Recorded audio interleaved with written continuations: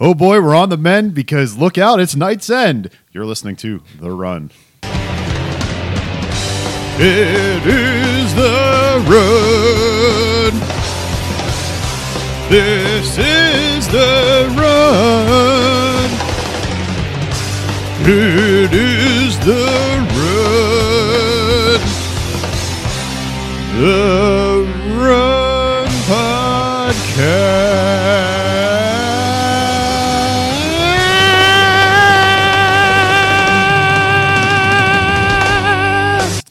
Hi, hello, how yous doing? This is A Run, a podcast about comic book runs, be it characters, creators, or sagas. I'm your host, David Boyce. With me, as always, is Jonathan Kovacs. How are you, sir? I'm doing good, sir. How are you? Fantastic. And with us sometimes is not Christopher Boyce. He's out on assignment. However, you're going to get his thoughts at the end of this episode. All you Chris fans out there, relax. He's here in spirit somehow. So, Knightsend, we are finally coming to the end, literally, of this story, this whole Knightfall saga. Last time where we left off, Jean-Paul is slowly gone insane, more violent. The bat suit has become just a walking tank. Bruce Wayne searched for Dr. Consolving as well as a method to heal his back, which was the magical Jesus touch. Bruce is back in Gotham, ready to take back the mantle away from Jean-Paul, but he needs to get training to get his confidence back. Before we get into that, though, let's run down the issues. Batman 509 to 510, Shadow of the Bat 29 and 30, Detective Comics 676, 677, and Legends of the Dark Knight 62 and 63. There's also Catwoman 12 and 13, Robin number 8, and the Epilogue Showcase 94, issue number 10. Writers, Doug Monk, Alan Grant, Chuck Dixon, Joe Duffy. Artists, Mike Manley, Brett Blevins, Graham Nolan, Ron Wagner, Tom Grummett, Jim Ballant. Right out the gate, I don't understand this, where Bruce has to get his confidence back. If he's the world's greatest detective and the world's greatest fighter, this should be like riding a bike for him. Yeah, he got his back healed, and maybe he needs to just exercise a little bit, but the fact that he thinks that he needs all this weird ninja training from Lady Shiva to get his groove back, much like Stella. When I reread this, I finally realized what it is that he needs to get his groove back, but it's he has the muscle and he's got the skill, but he hasn't used them, so he needs Lady Shiva to help him get the muscle memory back. I finally figured it out. I thought, again, when we were kids, when we read this, I thought he went off on a long one-year training and relearned everything. Yeah, I thought Talia al Ghul trained him too. You know, after finally rereading this and I realized what happened, again, after reading The Search and that horror story that was, it was just that, he's healed. He has all the skills there. It's just he had a stroke and he forgot how to pick up the pencil. He just needs to be reminded. As soon as he picks it up and figures it out, it all comes back. And that's what happens. All the stuff comes flooding back to him that he had before. So yeah. It's a very... I feel like they could have did it better. Again, it's kind of convoluted, but after realizing that, it works for me. It's another gauntlet, just like how Broken Bat was. Only this time it's just a bunch of lame-ass ninjas. This seems very Japanese tropey to me, and that's not just because there's Japanese characters going after him. You got the whole... Did you ever see the movie Ninja Scroll? This kind of reminded me of a poor man's Ninja Scroll, where he had to keep going after each ninja that Lady Shiva inadvertently sent after him to get him to become stronger. And each ninja had a different power, and they were stronger and stronger each time. Well, how's that any different than the first Gauntlet when he went after all the villains? Well, you're just stereotyping because they're Japanese. Well, no, because right. Later on as well, the thing with that, we'll get into it later with Azrael. That's a Sentai thing, what they do with him, or Dragon Ball Z for that matter, where the escalation just keeps going and going. You think they're defeated, but the escalation just grows and their look changes, and nothing really happens. They fight, they get beat. They come back, they look different, but they're stronger and they weren't really beat. Oh, okay. So, I gotcha. Yeah, that's what I mean by that. I guess you're right, but I still liked it. No, this was. I'm not saying this was bad. I'm just you wanted something different than another Gauntlet, is what you're saying. Or if you were gonna, all right, let's set this up right at the beginning. We get Lady Shiva, who is a villain in the Batman books, as well as Richard Dragon, which was a Denny O'Neil creation, who is DC's Iron Fist, essentially, from the 70s and 80s. Okay. She is fighting. She goes to a old Japanese sensei somewhere, or in their Chinatown, or maybe it's a Chinese. They don't really say. Just someone of Asian descent. Yeah, that's the weird thing is that it's actually takes place in Gotham City, which I did not know at first. I thought it's very confusing. Yeah, Yeah. They don't do a very good job of explaining it. And she comes to challenge this master, and if she defeats the master, he warns that his disciples will come after her. And she's wearing a bat mask, like a literal bat mask. The Mask of Tengu is what they call it, which is a pretty cool outfit that Bruce picks up. We get the sensei who's sitting at the time jumping up ready to fight, and we find out he has no arms whatsoever, which I thought was pretty fucking funny. I think he's pretty badass, actually. Yeah, if it's he's just- able to train all these other disciples without any arms, that's pretty impressive. He warns Lady Shiva of this altercation. This is what's going to happen. She also requires a witness. I guess this witness can tell all his disciples. He takes off his robe where he's armless, and they proceed to fight where she eventually kills him. And this witness goes off to tell these ninjas. And then when she kills him, she goes back to where she's training Bruce and says, "You have to wear this mask now." And Bruce is... Yeah, she's like, your real training's going to begin, because he's already been there for a few weeks or something. Yeah. So she put a target on his back. Yes, Where he exactly. has to pay attention 24/7 while Yes. training still. But the thing is, these ninjas, they don't really have any power. Like I said, Ninja Scroll. Maybe that was a bad example. They're but- masters of their weapons, Yeah. and their fighting styles. Yeah, is what so you that got a is. guy with a chain and a kunai coming after him, and then you have a guy with sticks or a net coming after him. Then you have a guy with an eagle or a bird. I don't know what type of, it was just some type of hawk coming after him, and so on and so on and so on. And he dispatches of them. She wants him to kill them, though, which he doesn't do, which is one of it. It's like, I don't kill, putting in that whole, I'm different from Azrael, I don't want to kill, but she kills his first, I wouldn't say victim. After he beats the first opponent and brings him back, she just straight up kills him. Oh, yeah, she kills him. That was Yeah. I like that she Yeah. grabs the chains and basically hangs him with it. Yeah, which he seemed kind of upset with, but he was just rolling with the punches there. And then he would report back whenever he would beat up another ninja that jumps him. Just like, yeah, I took care of him. Kind of really vague until at one point later on, there's the stereotypical giant dude, the Zangief type of archetype, big muscly dude. And he pretends to kill him while she's witnessing this to say that his training's finally complete, so she doesn't eventually kill him or something to that effect. His training wouldn't be Complete. yeah. Or he uses a maneuver, which that was confusing to me, that I felt like if she's watching him, she would see that he did not kill this guy. Or she was watching from across a building or something. I guess. I don't know.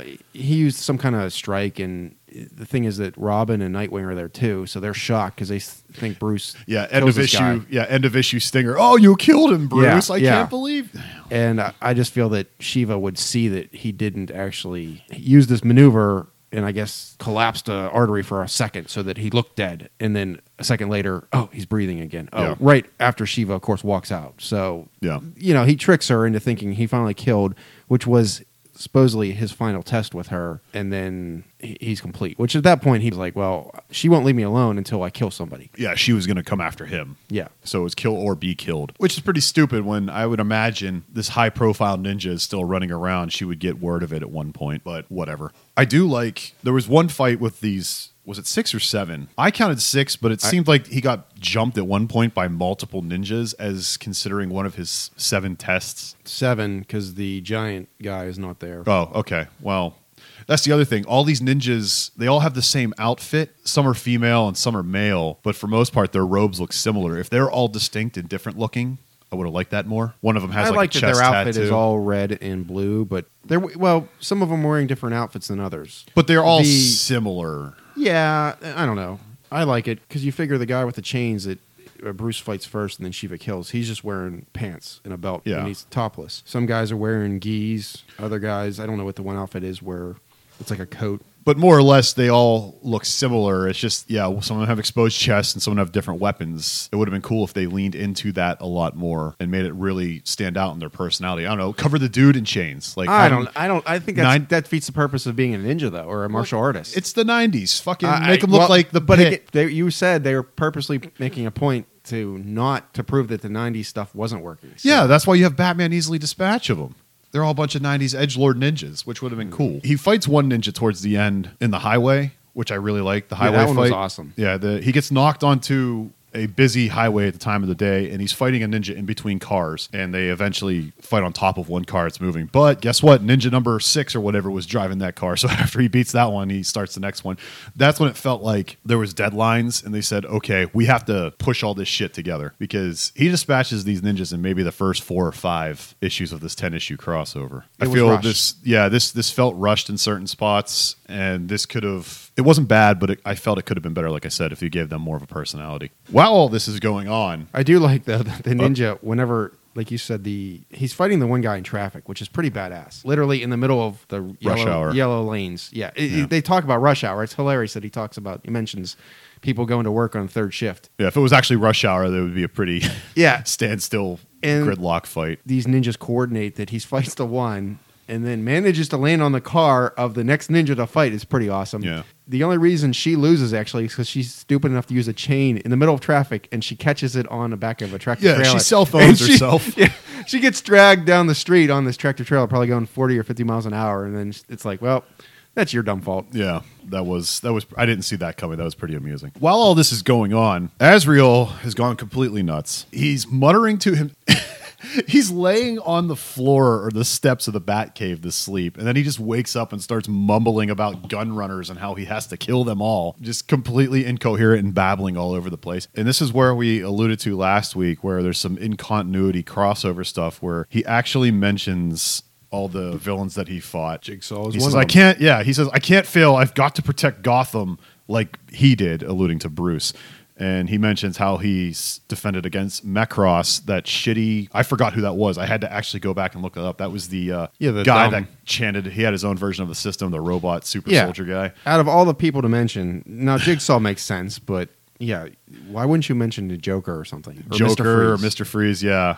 Macross, Jigsaw, Abattoir. And I had to reread that a couple of times just to make sure I wasn't on goofball, because that's the only time I've ever seen a non-crossover book reference something so blatantly. You've had things in the past with Spider-Man and Savage Dragon where they both guest starred in each other's books because of Steve Gerber, the creator of Howard the Duck. He was writing 2 books at the time, a Savage Dragon book and a Spider-Man team-up book. He's had them cross over just in cameo panels. Oh, that's interesting. Yeah, it's pretty bizarre. Those characters were blacked out. What's interesting is I don't know if I would have really noticed that he said Jigsaw if we hadn't read that Lake of Fire, because I've read this before and I've glossed over that fact. Yeah. And well, those generic Abattoir and Macross, I mean, that just makes you want to fall asleep right there. Yeah, and then the fact that the next group of hoodlums is the gun runners. It's like, really, that's your name? Like, you couldn't come up with a better gangster name? I don't even think that was the gangster's name. I think I was just generic gangsters, and you just called them gun runners. They weren't calling themselves that. Maybe. Then that's just poor writing on the... Just call them... Well, he refers to all of them because he that's all he's going after in this is gun runners. Yeah, that's true. There's no other villain besides, I guess, Batman in his eyes, when he kicks them out of the Batcave and they fight. But there's no other Batman villain that shows up in this besides the ninjas for Bruce. Yeah, I don't understand why they wouldn't use... Because gun runners is a generic gangsters or hoodlums. Yeah. Well, it shows what they specialize in, I suppose. It's just bad writing. Bruce has made Robin surveil Azrael for intel while he's training. He notices that Azrael's talking to himself and going even more insane than usual. And this is because Azrael's getting the visions of Saint Dumas nonstop, as well as his father telling him how much of a failure he is. But we've been getting this since the Crusade, halfway through the Crusade. I guess the one... There's the old Saint Dumas looking guy. Yeah. And then there's the more modern... His father. Looking one. And yeah, he finally recognizes that it's his father. Yeah. And like you said, the funny thing, you say he's talking to himself and whatnot.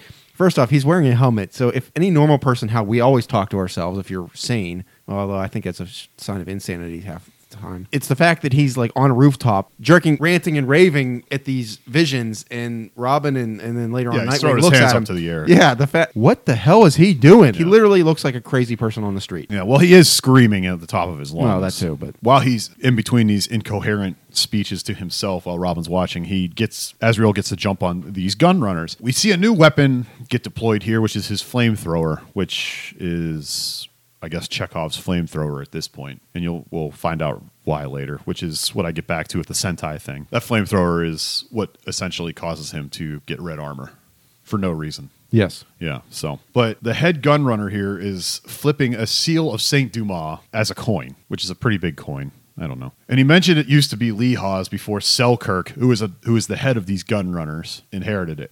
Now, Lee Haw, as we remember, is from Sword of Azrael. He was the guy that killed Jean Paul's father and was the villain for that series. If you did not read that miniseries, you have no idea what the fuck they're talking about at this point. Yeah, they do a really bad job of referencing older books. They don't even have a footnote in it. Yeah, and because I read at the time, singles. and I feel like, again, when you compare Marvel books and a lot of other comics at the time, anytime they do that, I remember as a kid, I thought I was an idiot. I thought that whenever they reference that, how they always have, I guess, the writer's names after it.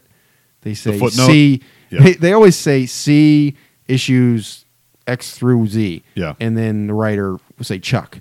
And I always thought, for some reason, that was like just a comment that they said, see these issues, and they're talking to somebody specifically. I don't know why. You thought that was just an editor note they accidentally left in there? Well, no, I thought that basically there was like, like somebody asked the question, and then they were referencing Dave over there and Chuck over there and Barry over there. Editor. Yeah. I was a kid. What do you want? But the fact that DC did not, well, if they were in the issues, although no, you read the ones online, so that's poor editing on their part that they did not reference any of that. And like you said, if you did not get any of the Sword of Azrael stuff, you have no idea who this guy is. And he goes on a freaking tirade about Lehigh the whole rest of his arc until Bruce shows up and confronts him. Or that's the whole reason they do get confronted, or they confront each other, actually. And it's a major snafu that they didn't reference it, I think. Because they go into it very briefly several issues later. We mentioned it before, but Nightwing shows up to assist Bruce and Robin. Yeah, they do reference Bruce the whole gets, thing. But while Bruce gets towards the end of his training. But yeah, you're supposed to know who this Lee Haw fellow is, and if you don't know, and they also mentioned Selkirk, who unless I missed something as well, they never referenced him before, and we don't figure out who Selkirk is until the Catwoman issues, which is a few issues later. Since they referenced him in passing that he's the guy that took over for Lehigh, which you and I know. Yeah. So that's fine. But You basically, can put it together. The guy basically, well, that's just like there was a new villain on the scene, and these guys, that's their boss, and they just said Mr. Big is taking over the business. Yeah. So I'm fine with them introducing a new character like that's going to show up later, as opposed to referencing an old character that you have no idea how important he actually is, but you don't reference, the issues that you need to read for that. Yeah. That's just stupid. But this gunrunner guy, I don't even think we get a name for him, but he's just running, he's like a lieutenant for Selkirk, says that this medallion somehow helps focus his anger, which maybe actually does, and they go into the Azrael books with that. I don't know. We'll never know. But we're not going to go that deep. But Azrael flies in while this is all going on, just starts, I don't know if he's actually killing them. He's more violently dispatching them. You see blood, and you see him clawing people up and knocking them out, but it doesn't seem like they're dying. That's another major misstep at this point. He should be straight up at this juncture just killing guys. Yeah. As has the flamethrower now, which we've never seen before. And he just starts lighting everything on fire in this warehouse with all these gun runners around, as well as shooting them with his Batarang gun. Yeah, I mean, that's the other thing. The Batarang gun, whenever they show it hitting people in the hands, every shot, for the most part, besides when he used it against Bane, he's shooting everybody's hands to get their guns out of it. Yeah. Those blades, they show them sinking in. I mean, you figure they're probably the size of a $50, or no, I'm going to say a Eisenhower dollar. There should be a lot of major hand surgeries going on in Gotham City right now, because people's arteries, like their ligaments, like these poor crooks, I mean, they're in a life of crime, but crooks. They can't use their hands anymore. All their ligaments are gone. Just has no regard towards, I mean, he has no regard towards safety or people's lives, but it's funny the way they illustrate it, and the fact that everybody's hands are useless. Yeah, to my knowledge, he doesn't kill anyone. At least it doesn't look like he kills anyone, which is a major misstep. It should be at this point that Azrael has completely gone full psycho, which he has in a way with the whole Saint Dumas screaming thing, and living in the suit and never taking it off, which they mention as well later. They showed him sleeping in the cave on the steps in that suit, and the back in Bruce's mansion is in cobwebs and whatnot. Maybe everybody in the DC universe is, even the low-level people, are tougher skin and stuff, because you figure we've seen issues where people got hit in the face with a sledgehammer and they're kind of fine. Yeah, I guess it's just a thing to comics code, maybe. Yeah. You would think back with the Crusade, which we've already kind of talked about, these new villains that showed up, they should have been killed. He had Abator die, but that was kind of a manslaughter fuck it thing. He didn't purposely kill him. He kind of just said, fuck it, I'll not help him. He went crazy. Yeah, he did. But he had a vision whenever he fell off the chain. So, I know that, but I'm saying he didn't physically slash his throat or something like Oh, that. yeah. That's what I'm saying. Yeah. That towards the end of the Crusade, he should have killed maybe all these jobber villains that we hated, the Mekros, the Melting Man, or whatever the fuck it was, the Acid Man that I liked. I can't remember his name. The Gunhawk and Gun Bunny.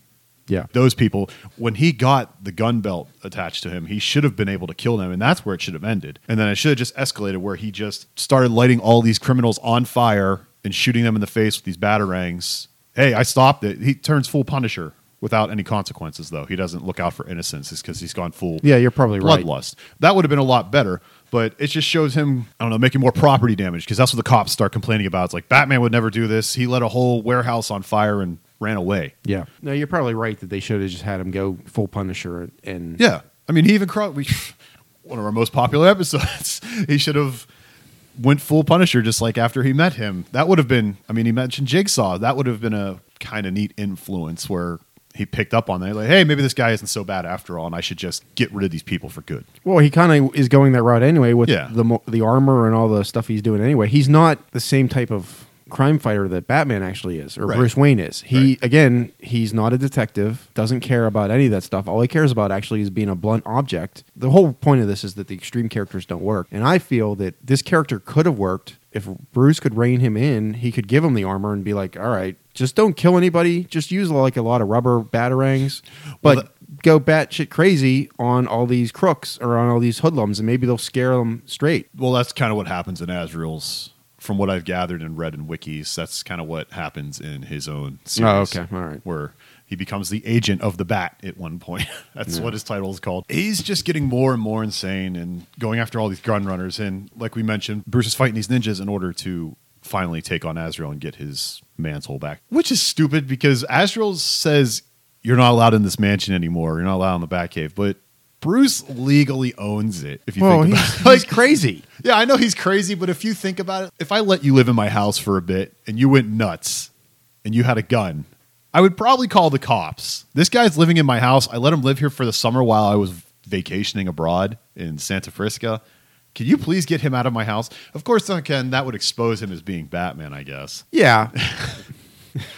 I know. It's a fucking No, comic you're right. book. You're right. Yeah, but you're the right. fact that he's such a puss that he won't go back into his own house because of this crazy guy, when easily you could even get Superman to help you out, but then that would defeat the purpose of Batman being Batman. I agree, but again, that's the whole point of why he does the training, because whenever he initially goes back in that last issue of The Search, they confronted Azrael, he has all the muscle, but he, like I said, he doesn't remember how to use all his skills, which is kind of also a lame excuse, but it makes sense because he's been out of practice for so long and he's been terrorized by Bane and all this other stuff. He had that lame sickness that caused all this problem. Yeah. So he recognizes that right now, like in my prime, I'm way better than this Yahoo, but I need a little bit of time to get back there. Thankfully, he's only killed one person because I created this giant monster. Thankfully, he references that.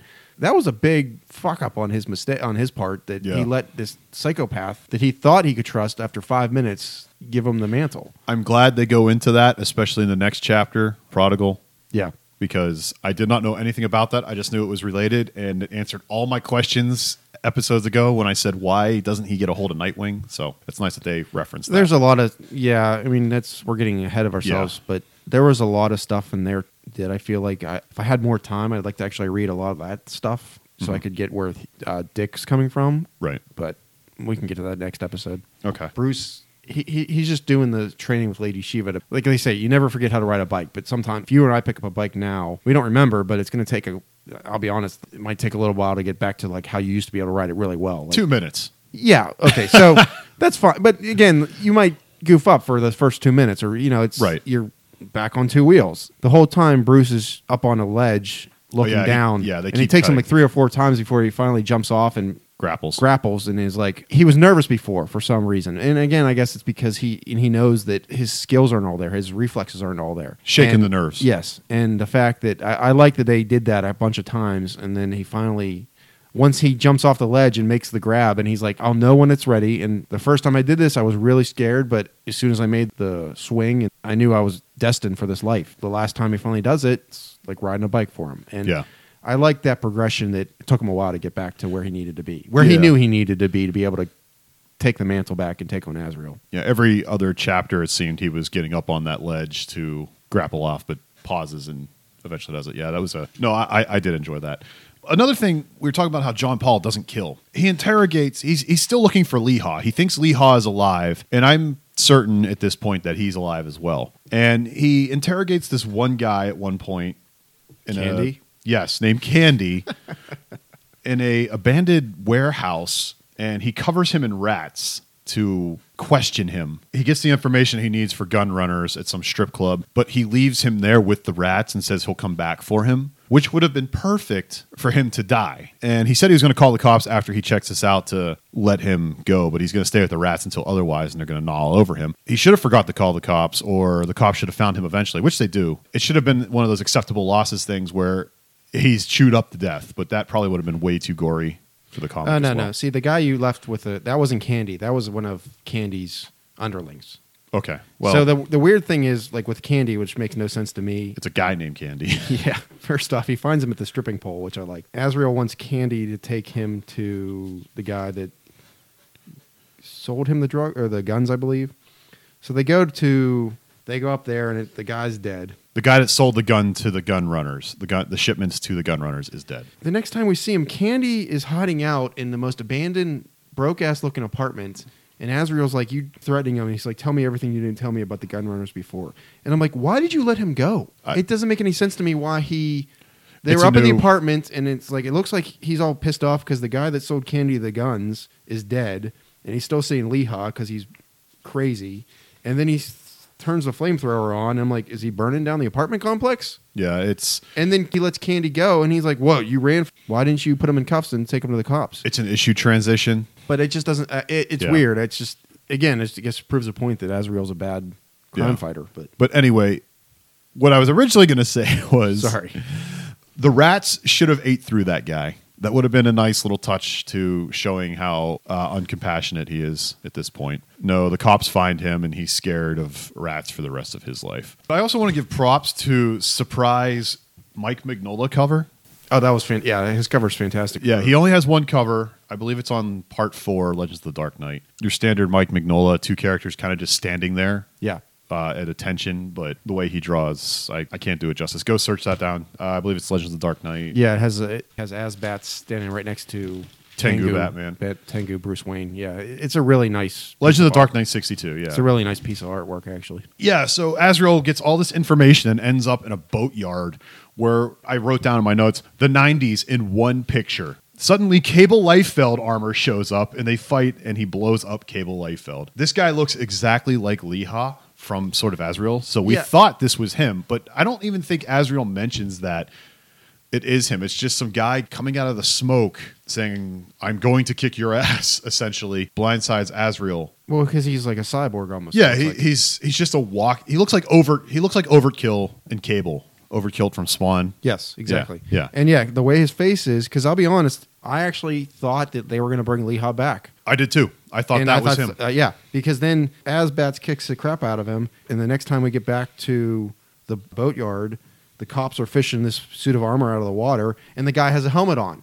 Yeah. And it makes no sense. And then you clearly see it's not Leha. And again, like you said, it's editorial miscues or whatnot. But to me, it's a very poorly done miscue where they didn't coordinate the character design. And so, yeah, for the while, I'm thinking it is Leha, and then it's not. And that's fine. But he's got such a hard on for Leha that, I don't know. Spoiler alert, Leha does not show up. Leha's dead the entire time. It was very confusing. Yeah. Because the whole time I'm thinking, yeah, he is going to show back up, and then he never does. By the time Bruce dons his Batman costume, it was pretty clear that Leha is not going to show up. Now that all that madness has happened, yeah, let's just get into it. Bruce suits up with help from Nightwing and Robin, and they go off to fight Azrael. But while this is going on, Catwoman has decided to enter the fray in this crossover, and she's looking for Selkirk, the Gunrunner boss, as well. And she's just looking for cybernetic enhancements, I believe. Yeah, her part in this crossover was, besides tying in the Bat family books more going forward, her crossover part was kind of unnecessary. It was. Yeah. Yeah, because Selkirk is a head of the Gunrunners, but he also apparently is holding a cybernetic chip implant that you could basically, it helps people with spinal injuries. Yeah, which is a character in her books needs. Yes. And so that's the whole reason that it all intertwines for all 5 minutes, and Yeah. she shows up, and then she recognizes. You could take her parts completely out of the book, and it wouldn't matter. Yeah, and again, It's because then ancillary. the next issue of hers is in an aftermath, and it's like this shouldn't even be in here. It shouldn't even. She should not have been in The it at all. aftermath books were not necessary at all for this. No, she's on. We'll get to it. Yeah, they bridge maybe 2 pages, and then they go off into their own thing. Azrael descends upon Selkirk and his goons while Catwoman is there. Then Batman gets to jump on Azrael while they're all up in this penthouse somewhere by a bridge, and they finally show down. Also, while this is going on, I asked you this off mic a while ago. Azrael is fighting a bunch of Selkirk goons. At one point, he starts getting these red splotches on him, which I can't tell if it's blood or not. He gets shot at, and then because it shows he's climbing up the elevator shaft. There's a bunch of goons. it's like something out of Kill Bill. That's how many goons are. Yeah, and then all of a coming sudden at he him. just comes out. He shoots the flamethrower out the elevator Elevator doors. door. Batarangs blazing, and then the next scene is just all these little red dots on him. And yeah, I'm going to say it's all blood. And So, are we assuming that he's finally murdering these guys? I think that the hands, he's close enough that finally where he shoots them in the hands and there's enough arterial blood spray that it's just like. Yeah, but the thing is, it doesn't even look like blood. But this is another one of those things where it might be a comics code issue. I don't know, but it's just red dots. Maybe his paint was starting to finally burn, like it burns later on, and because there was so much fire, it just started No, to, it's it just started to spread, and that was the beginning of the red suit. you know what that might be. I don't know. It's just It's probably not. I'm just trying yeah, to. I'm trying to no make you mad prize it, right now. yeah. It's just I don't know. Maybe have his claws.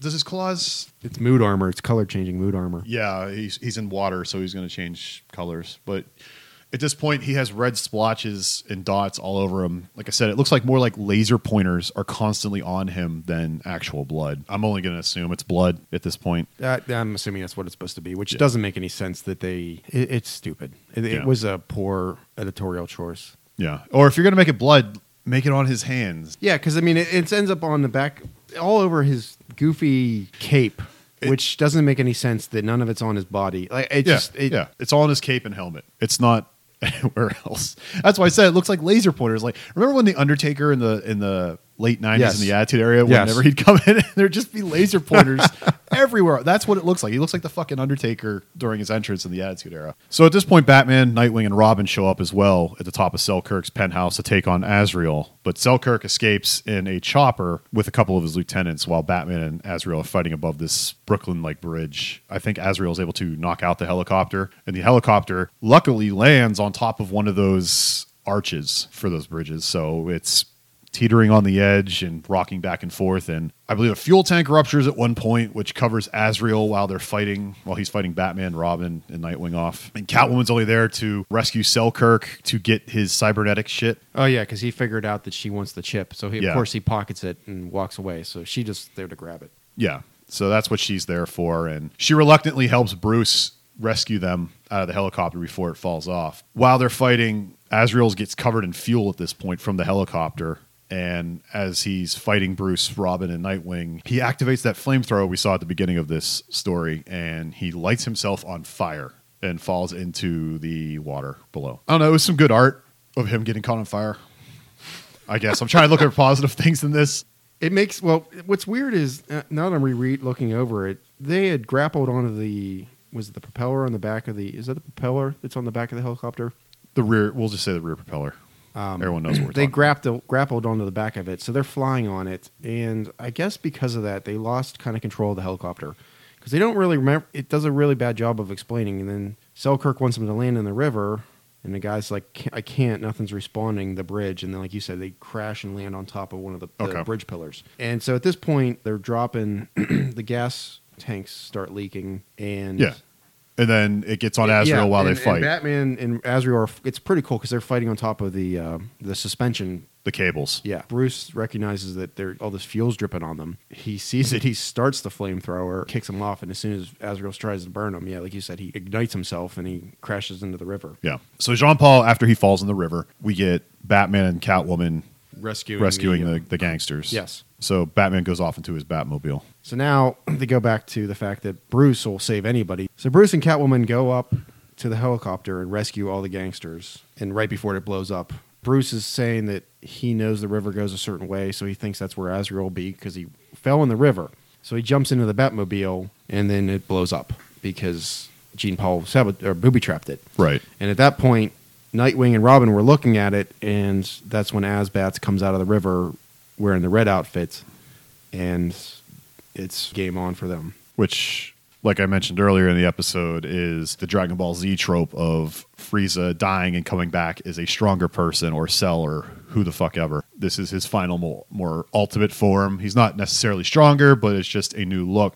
I think Chris mentioned it last episode or so, but he looks more like... Oh, no, he mentioned that with the hood, but he looks like Azrael's original costume now. Yeah, with the with red colors. and gold. Yes, Yeah. yes. I believe that is the only point to that. It's just weird that he's covered in fuel and the fire varnished only that part of his outfit to look red. It's just for dynamic effect. The last panel of that issue where he's revealed is a big splash page of him rising and looking different. But with them thinking Bruce is dead, Nightwing starts going after him one-on-one. Robin does the responsible hero thing and starts saving people from burning cars, which I like. Yeah. We get a really cool, I don't know, the fight between Nightwing and Azrael was pretty cool, I think, because they start... Yeah, Nightwing kicks him off the bridge, and then Azrael grabs him, and they just start falling towards the river and eventually make it down there, and then they start fighting underwater, make it over to a river barge, and just start fighting in a river casino.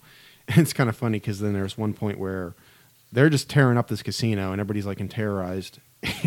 And there's this woman at the penny slots, and she's like freaking out. She's not freaking out, but Nightwing's like, "Get out of here!" And she's like, "No, I've been playing this all night. I'm not leaving it." Yeah.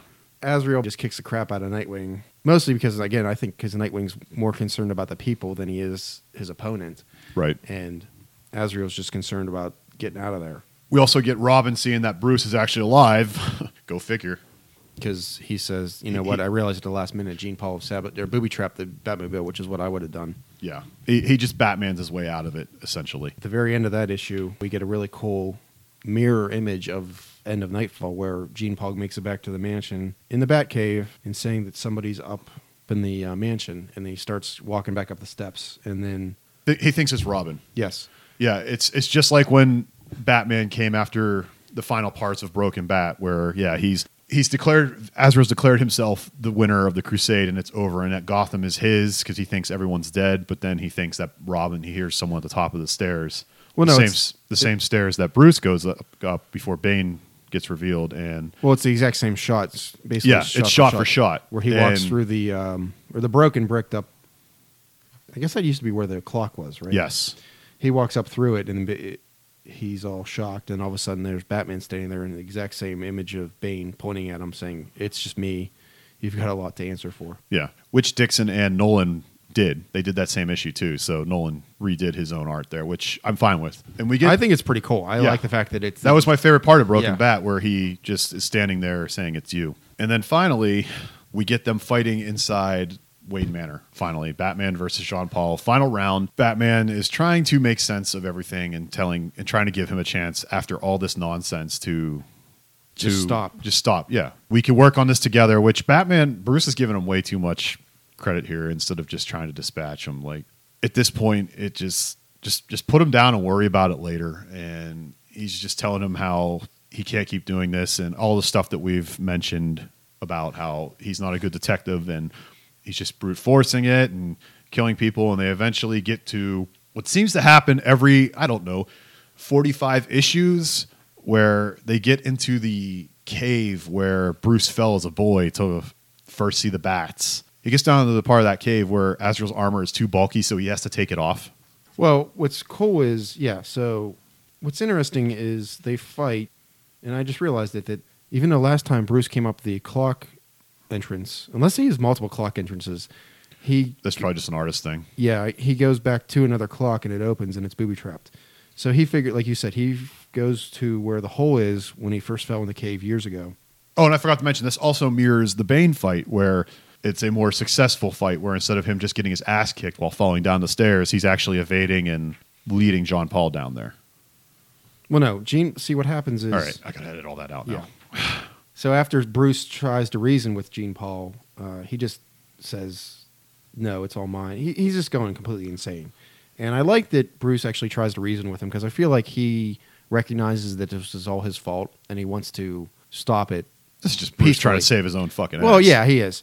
So Jean Paul starts throwing shurikens at him, at one point Bruce grabs a painting that Jean Paul tore off the wall of Bruce's father and destroyed. Bruce shields himself, and then it gives Jean Paul enough time to run down to the cave. Bruce realizes that Jean Paul probably doesn't know about the hole when he first fell in the cave years ago when he was a boy. He has no idea what's actually down there. Right. Bruce just gave him the mantle, but he doesn't understand all the history that's involved. So Bruce goes through the hole, and then he patches it back up, and he comes up with an idea. And he realizes the hole he's crawling through is going to be too big for all of Jean Paul's bulky armor. He comes to the conclusion somehow that if he takes off the helmet, then he'll go back to his normal self, and the system will stop taking over Jean Paul, which I don't know how he figured out that math, but whatever. This is the final issue. Oh, and Denny O'Neil's writing this, so maybe that's why. Just ridiculous lengths to explain things. So he crawls back down to Bruce crawls into the cave, and it's interesting that at this point, Jean Paul's like sitting in the bat chair at the computers, and he's completely like zoned out. I don't know if he's just having more visions that we don't see, and he's just, again, he's crazy at this point.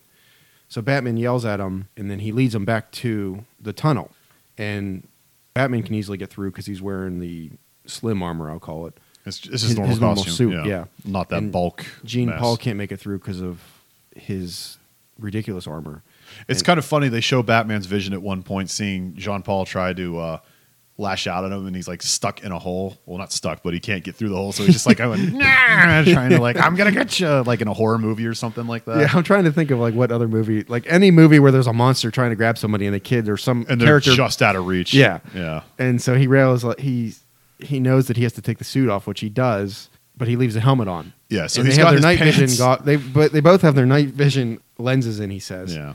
And we see that they're right above the patched up entrance. And That at this Bruce point, fell down as a kid. yeah. And so at this point, Bruce also said prior that it's almost dawn.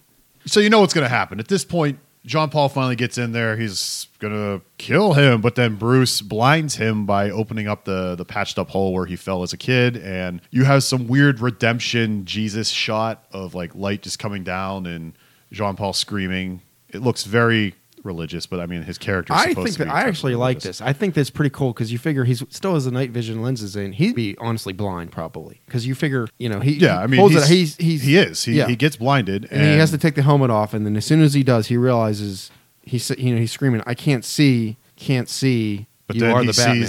You've always been the Batman." Yeah, he sees Batman as his first vision in a religious looking light. Batman is his personal Jesus or something to that effect, and Batman's just like, okay, we're cool, guy. I just need you to leave.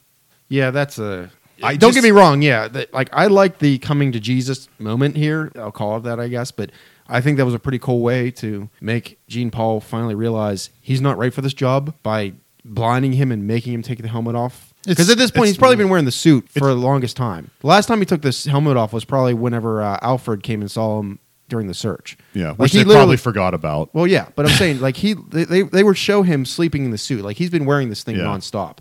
So I'm guessing it has a pretty good filtration system for bowel movements and peeing, which is pretty cool.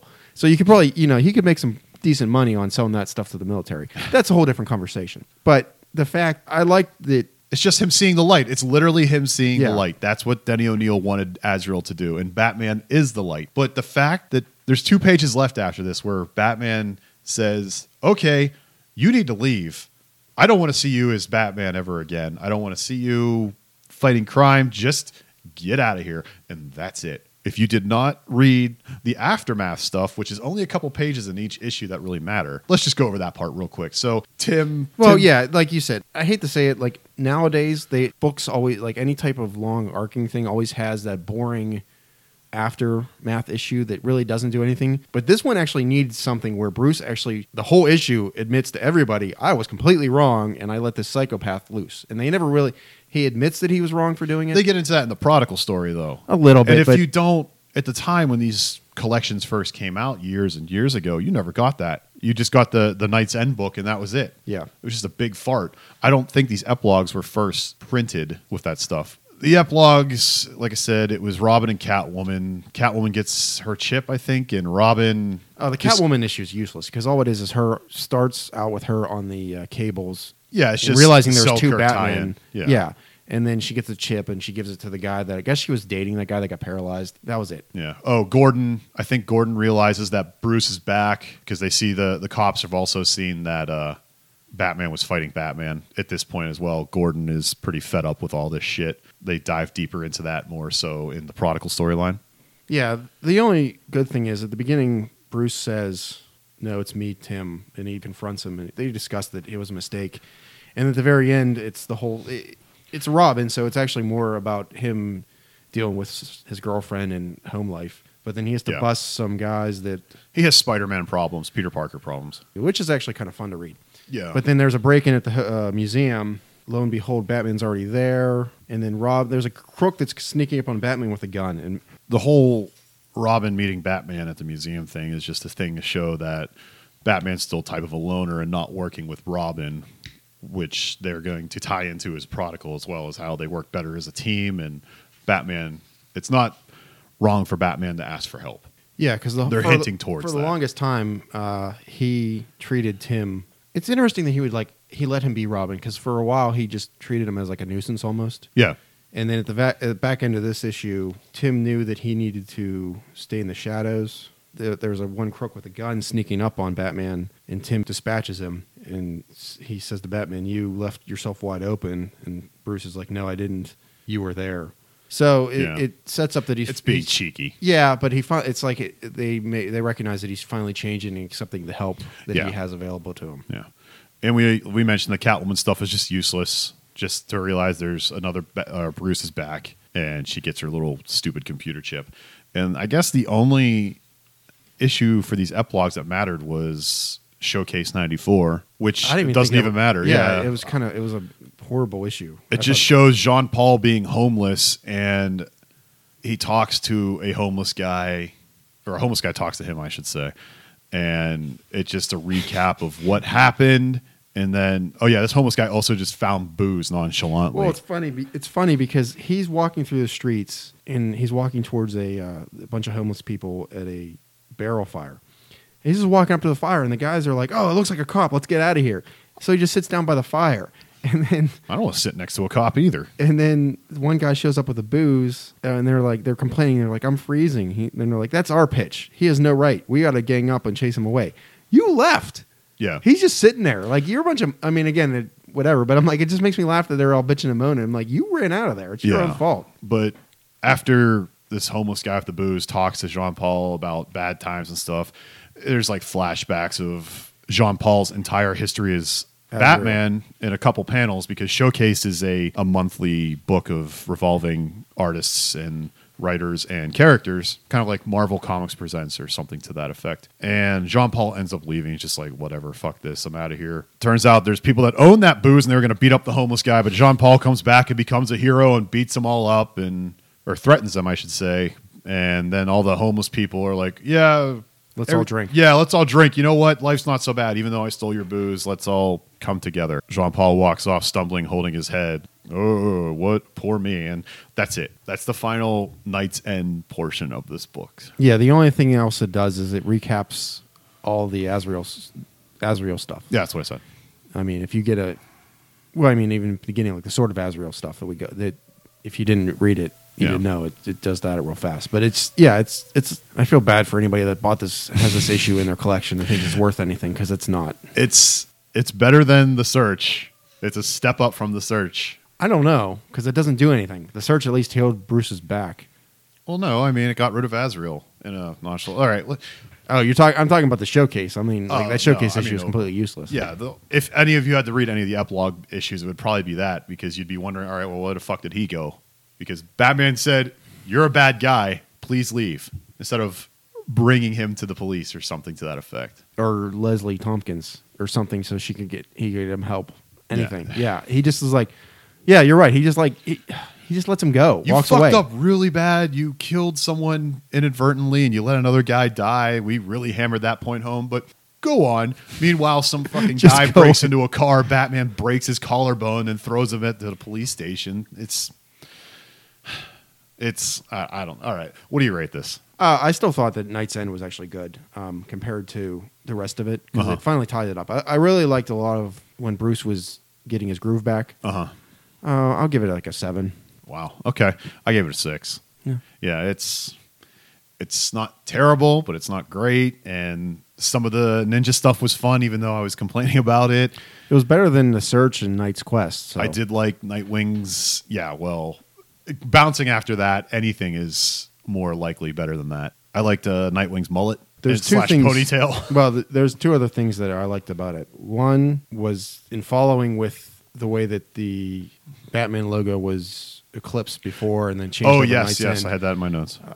They did a thing where it now shattered and then the pieces were falling off. Yeah, and I feel like each each cover had the Azrael logo that was shattered in pieces would fall. More and more pieces would fall off with each issue until the Batman logo, the original Batman logo, was revealed. The other thing I liked that we didn't mention was at one point Robin and Nightwing go off fighting crime together, and they have a very nice dynamic together.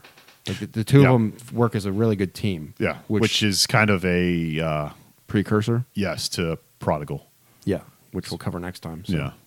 All right, so we'll get Chris's rating. Like I said before, I'm going to talk with Chris and see what he thought about this. It's not going to be too long, I would imagine, because this episode's already pretty long as itself. He's just going to give us his thoughts on it real quick, and then get his rating, and then get the final rating on this episode. And that's about it. Jonathan, if you have an email question, where would you send that email to? therunpod@gmail.com. What if it was about home improvement, though? Electrical wise, Yeah. I guess you could email me. Although I don't know if I'm going to give my email address out here. Well, I was just going to say any question you could email to anyone, but yes, I guess we could run it yeah. to go to therunpod@gmail.com, and I could answer all your electrical questions too. That would be funny if people just started doing that. Right, I'm pretty good at it. What I get paid for. This one comes in from Clarinet Guy 73. That's a weird one. Guys, I know you've read comic books for a long time by the way you've been talking about this Knightfall nonsense, but what are comic books that have actually made you emotional? Is that possible for you in this art form, or do you just read them nonchalantly and just move on? Has there ever been a comic book that's moved you emotionally? Yeah, and I'd have to look it up, but it was an issue of Uncanny X-Men, the one when Ileana dies. Oh, yeah. That one's actually pretty emotional. Not that it made me whatever, but cry or upset, but like I'm not emotional about it, but I'm like, they just finished the run of IDW's Transformers, and it's phenomenal. Mm-hmm. And the fact that I knew it had to end, Yeah. but it's depressing that it's finally done. So it's like I don't have it to keep You going. don't have something to look forward to Yeah, that you like. I mean that's a little bit different. I want to say. I'll let you go. I think I can think of anything else that it maybe was emotional. Hitman, of all books, was pretty good. The Superman issue, a lot of people cite that one. The overall story arc of that's a finite series. That wasn't just something that was just going until it canceled. Garth Ennis had a beginning, middle, and end.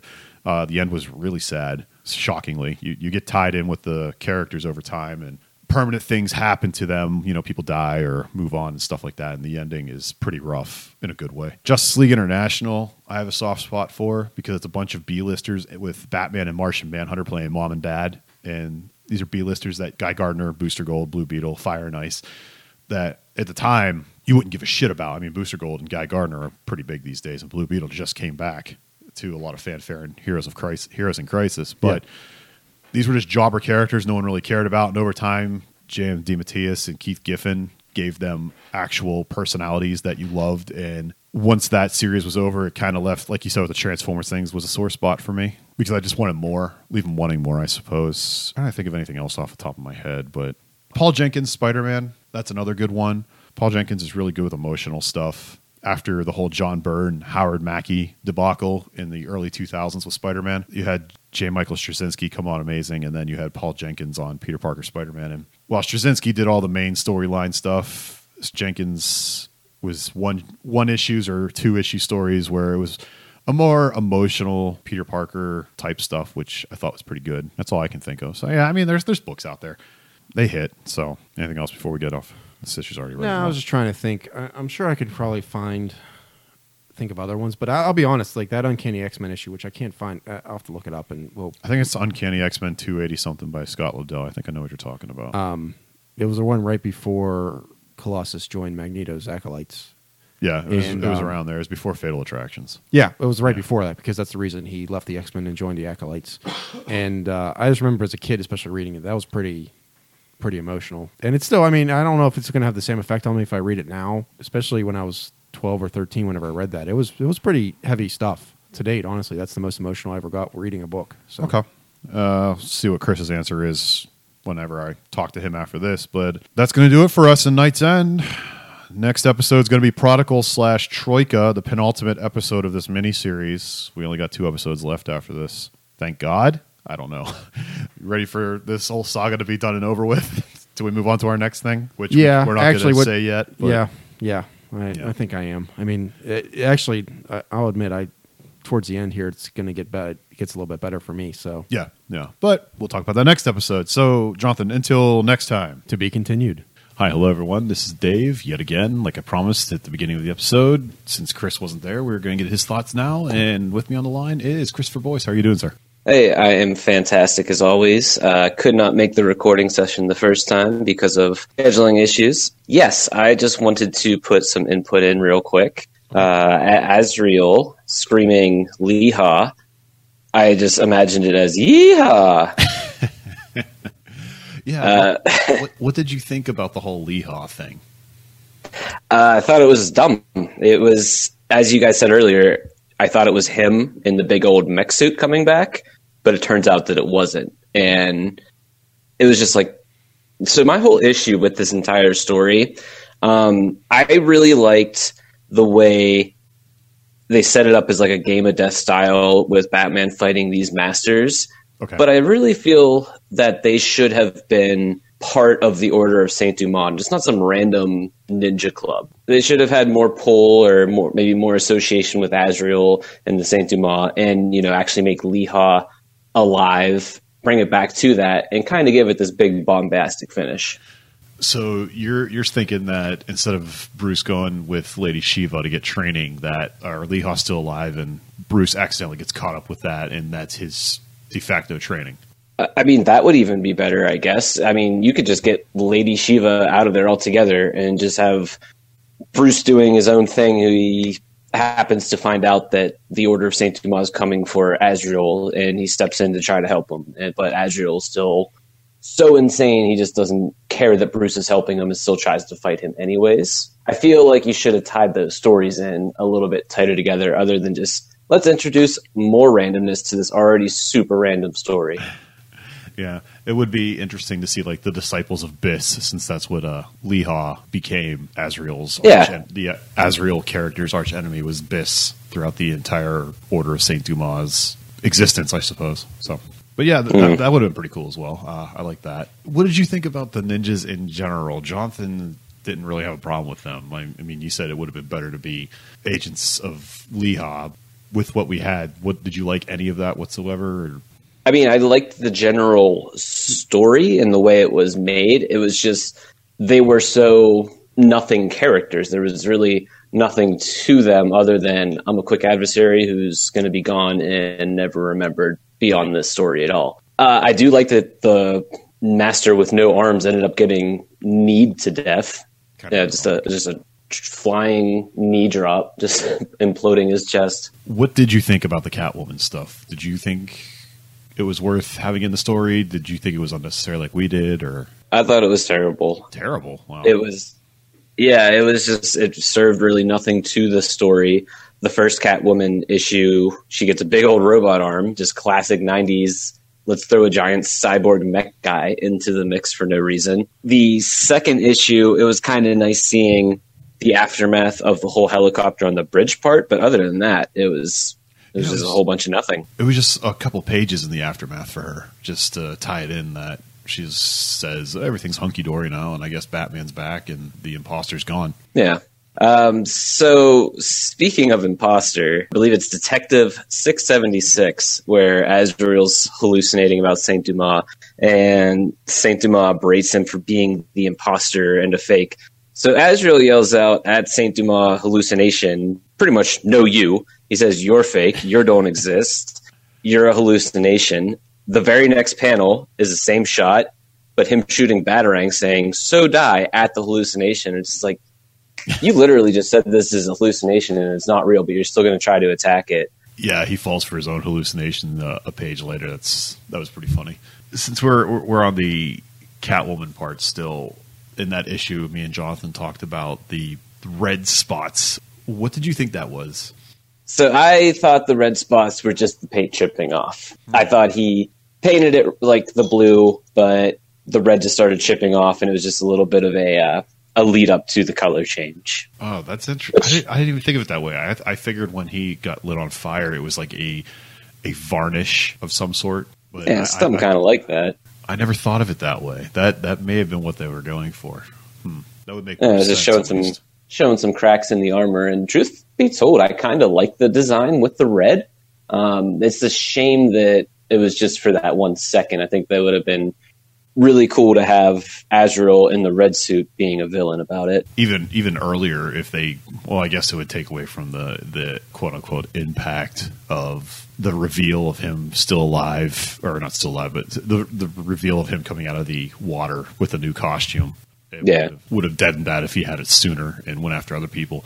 Something you guys didn't mention was that Harold came back, and it turns out that Harold was living in the Batcave the entire time, just eating candy bars. Yeah, there was a thing early on where Dick and Tim were in the Batcave, and they thought, while Azrael was gone, and they saw a shadow come out. Nightwing was about to attack it, and Robin said, "No, don't do it." And I knew right away it was going to be Harold. It was like an outline of Azrael's costume, but it was Harold wearing like a bandana in a goofy way, like an old cleaning lady or something like that. And then they found out the weird bat train and all that stuff. I guess it was saw the footage. Yeah, saw the footage of Azrael going insane, I guess. Also, shows Azrael's lack of attention. I don't know, even though he had alarms and stuff put down there. I guess it was just a way of keeping Harold, like saying, "Hey, here's Harold. Here's just what he's been doing the whole time. He's been just hiding out down here in a hole eating candy bars."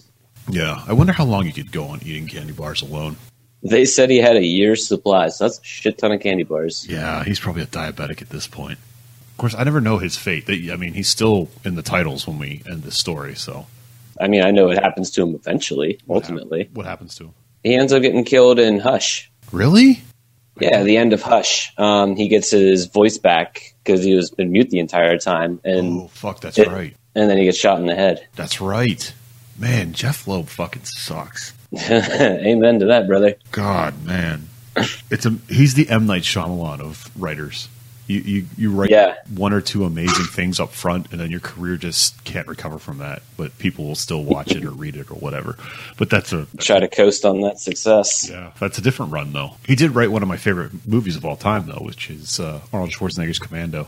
That is true, but that was also back when he was good at writing. Well, that's subjective on saying it's good, subjective on being good. Is there anything else that before we get into the finale? Is there anything else that you wanted to talk about? So you guys were bringing up John Paul's mania and how he should have killed more people and how the rat should have ate that guy.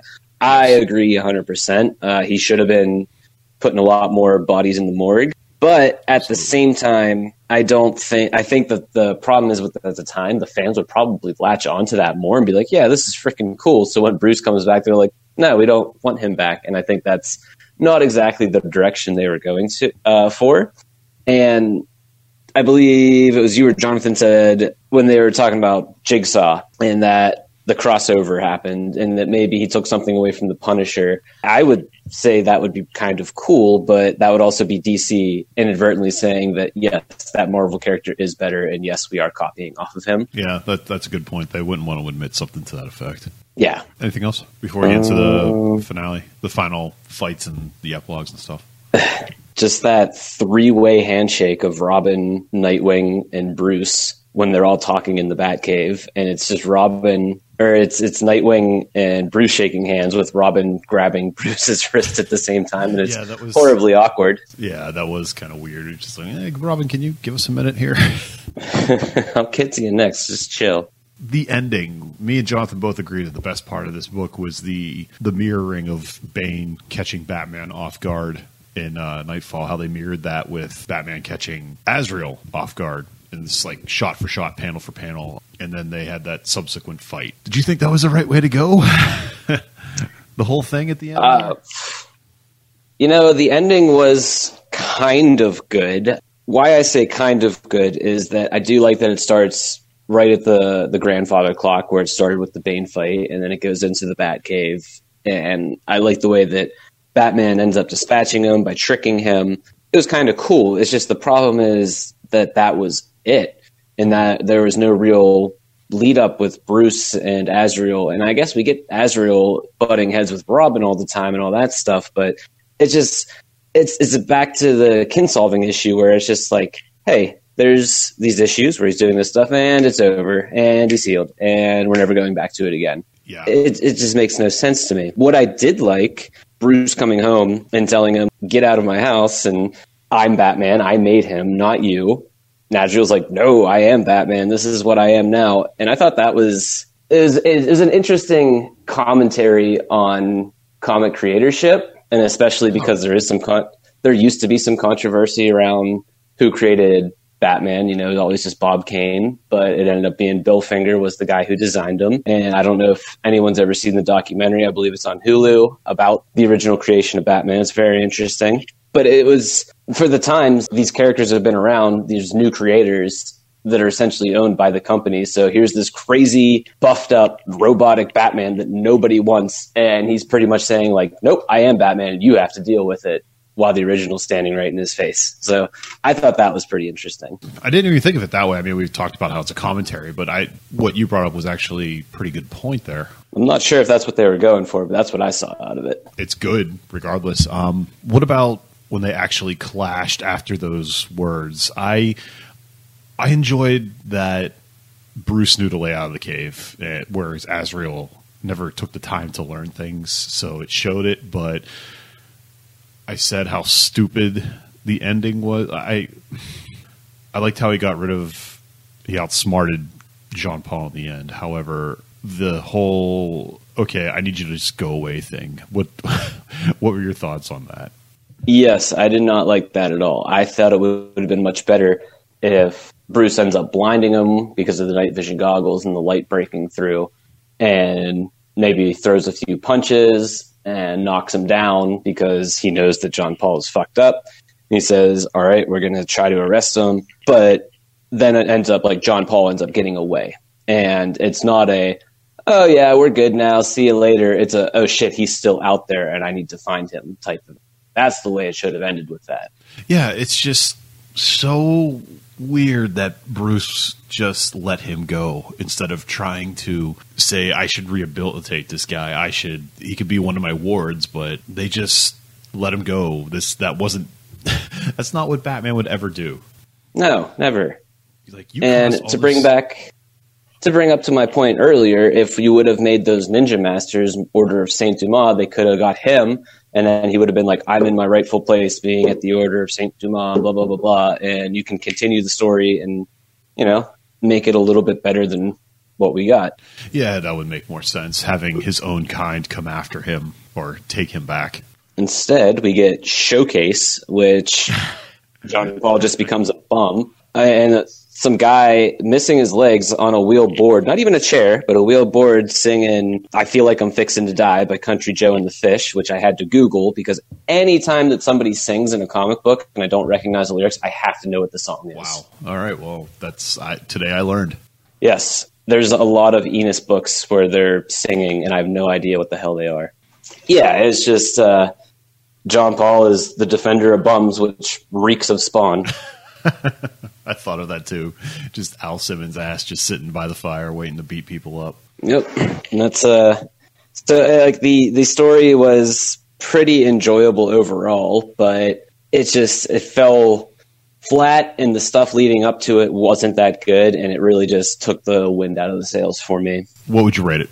I would rate it a 6. I could take it or leave it, but it is kind of the conclusion to the saga of Azbat, so I think it's a little bit more important and that you should read it, as opposed to maybe the last 2-3 volumes that we did with the Crusade and the Night Quest and stuff. It was that you can kind of skip over.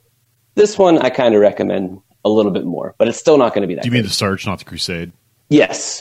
Okay. That's what I meant. I was going to say, because, the Crusade was the whole Azbat thing. If you just went from Broken Bat or Who Rules the Night to this, it'd be very confusing. Right. Yeah, he really should have killed more of those jobber villains to make him more of a threat and hammer it home of how awful he actually is. just give him that contrast of classic Batman to 90s Batman. I still think it was rushed, and if they gave him more time, and I don't, maybe had more people in a think tank of some sort. I don't know. Denny O'Neil has some good ideas, but the execution was just off. But you said a 6. I said a 6. Jonathan said a 7. Jonathan's the nice guy here. Comes out to an average of 6.3 for Knightsend, which is pretty good compared to the last couple of episodes we had here with Lake of Fire and The Search. Also, we had an email question about books that were emotional for you. Any books that did that for you? There are definitely books that made me feel something. I can't recall a book ever moving me to tears per se, but if you guys haven't picked up on this yet, Garth Ennis is my favorite author. So like pretty much anything by him. You said Hitman. I would agree with that, even though I haven't read it in nearly as long. Preacher. I was going to say the line that Bator says at the end it honestly still gets me. I just read it recently again. I don't know. That's just me, but for a Pokemon-ass type of demon from hell to say something completely different and actually mean it, it's, I don't know.